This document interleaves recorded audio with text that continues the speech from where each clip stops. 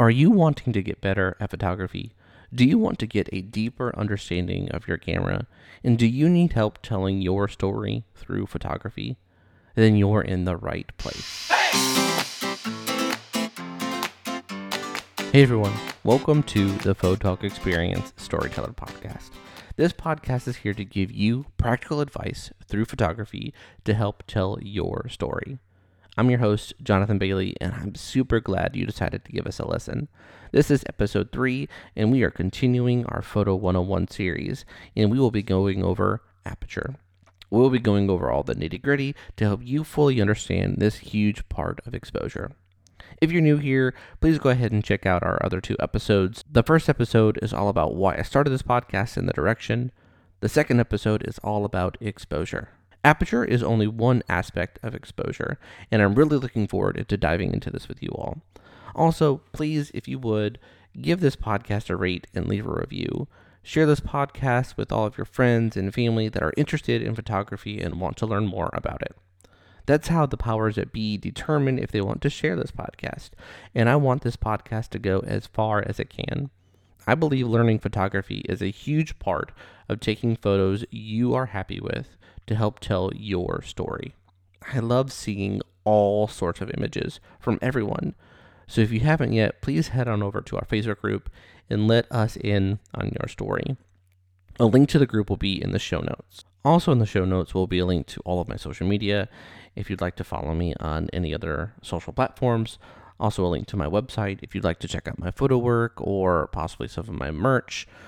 That would be greatly appreciated. Also, there'll be a link to the equipment that I'm going to be using in this podcast to produce it and in the equipment spotlight. Now, all of these will be affiliate links, just to be upfront and honest with you. And what's cool about those is you're able to support the channels that you love and follow at no extra cost to you. And that's an amazing thing. Now on to the humor. This is something I plan on doing every episode to help bring a fun aspect into the discussion. All right, so here we go. Why did the boy never try to become a professional photographer? He just couldn't picture himself being one. Like I said before in previous episodes, let me know if you have any jokes. It doesn't necessarily have to be a photo joke. If I like it, it may make the podcast. For this episode's equipment spotlight, we're going back to Canon. Last episode, I talked about the entry-level DSLR, the Rebel T8i. Well, I thought it was only right to talk about the mirrorless counterpart, the R50. Again, I'm not sponsored or affiliated with Canon whatsoever. I just love their products. But if anyone from Canon is listening, feel free to hit me up. A mirrorless camera is literally just that, a camera body that has no mirror in it. A DSLR camera has a mirror inside of the body that reflects the light/image from the lens to the viewfinder. And that's what you look at when you're taking a photo. And so as soon as you hit that shutter button, the mirror flaps out of the way and the light exposes the sensor. With a mirrorless, there literally is no mirror inside of that body. So all of the video/photo that you see, either through the electronic viewfinder or the back panel, that is all a digital representation of what the camera is processing as the image. When you press the shutter button on a mirrorless camera, it goes straight to the sensor and you have your image. The Canon R50 is very similar to the T8i. It has 24.2 megapixels. It has Canon's dual pixel autofocus, 12 frames per second in electronic curtain, and 15 frames per second in continuous shooting mode. Now that is photos, not video. It supports vertical shooting, which is perfect for YouTube Shorts, TikTok, Instagram Reels, and it can record over 30 minutes at a time, which is insane. It can also shoot uncropped, yes I said uncropped 4K resolution video at 30 frames per second, and it can shoot 120 frames per second at 1080p. It has incredible subject detection and tracking, and has this cool new feature called up close demo mode, which means if you're doing some sort of tutorial video or product video, you can actually bring that product to the camera and it is going to focus on that product. And then as soon as you take it away, it focuses right on you. What's really cool is it also has some computational photography aspects, just like your phone, in a mode called Advanced A+ Assist, which can help you with your exposure. It also has streaming capabilities for YouTube, Facebook, and Twitch, perfect for vlogging with its touch articulating back screen. It has Wi-Fi and Bluetooth built in, and it also has a USB Type-C port to hook your camera up to your phone, up to your computer, all of that. It has all of the major modes like full manual, aperture and shutter speed priority, advanced automatic modes, and just regular automatic modes. If you're wanting to get into the mirrorless camera world and not break the bank, this is the perfect camera for that. If you'd like to, feel free to check out the affiliate link down in the show notes. Now it's aperture time. Aperture is one of the main aspects of exposure, which means it's one of the main aspects of photography. Like I said in previous episodes, when I went over exposure, aperture is how big the light hole is. Let's dive into exactly what that means. Aperture is a way to control the amount of light that enters into the camera through the lens. The wider the aperture, bigger the opening, more light comes in. Smaller the opening, less light comes in. But it's odd and can be very confusing. So let me break it down for you. It's confusing because the larger number for the aperture, let's say 22, it's represented by f22, means the opening for the light is smaller. The smaller the number, say f2.8, the opening is larger. An aperture is represented on the camera by an f-stop. F in f-stop is the focal length of the aperture you are using. The larger the opening, the smaller the focal length, which means the smaller the area the focus is. Say you're shooting at f2.8. The larger the light source, but smaller the focal length, which means less area of the shot will be in focus. You're shooting a portrait of someone at f2.8. The subject won't be in focus, but pretty much everything in front of them and everything behind them will be out of focus. If you're wanting more of an area to be, quote unquote, in focus, then you will have to adjust your f-stop accordingly.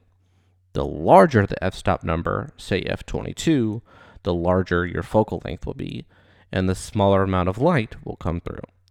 This is also referred to as depth of field. At f2.8 depth of field is extremely shallow, while f22 is very wide. An easy way to figure out what aperture offers more light is converting it to a fraction. Replace the f with a 1. So let's say f4 would now be 1/4. 1/4 is larger than 1/16, and so on. Most portrait photography, the background is blurred, which means they shoot in a wider aperture, like 2.8. In landscape photography, you typically want more in focus, so you need to shoot a smaller aperture, like f22.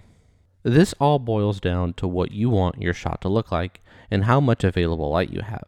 In a darker situation, you want to open up your aperture so more light gets in.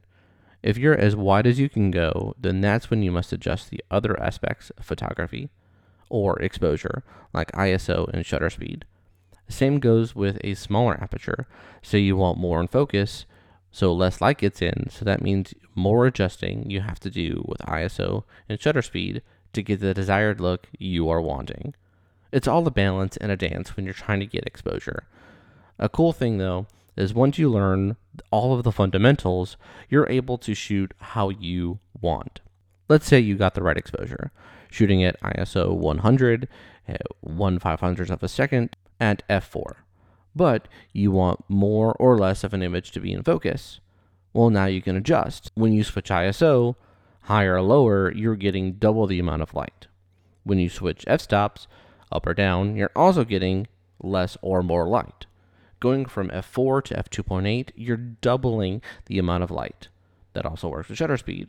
1/25th of a second will have double the amount of light as 250th of a second. So back to the shot. If you want more of a background in focus, but you want to keep the same exposure, then now you need to shoot at f11. That's 3 full stops different of light. So you need to make up that light in your ISO and shutter speed. So ISO is now at 800, shutter speed can say at 1/500th of a second, and you can shoot at f11. That's the same exact exposure. or ISO stays at 100, shutter speed goes down to 1/60th of a second, and aperture at f11. Or to even dive more, you can adjust accordingly. So ISO now at 200, shutter speed is at now 125th of a second, and aperture is at f11. Yes, I know that is a lot of crazy numbers and hard to follow. Manual photography is just as technical as it is artistic. But once you know these, you can use it out in the field to help tell your story.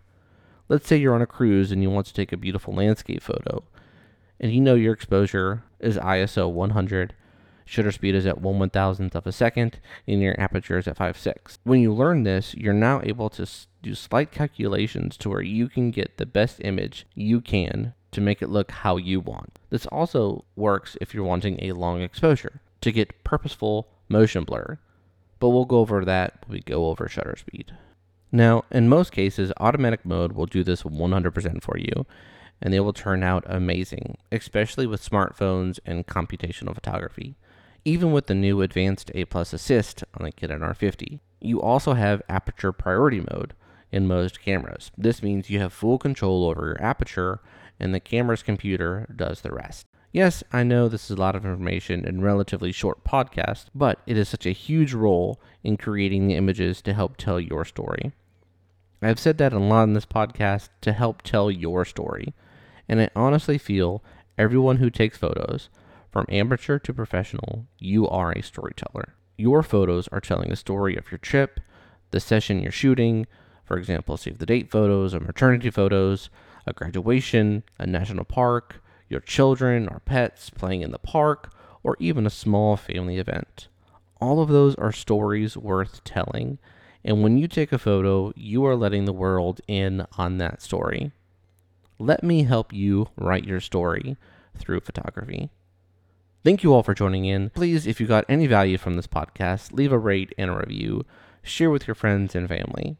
Be sure to check out the links in the show notes and tune in to next episode when we go over shutter speed.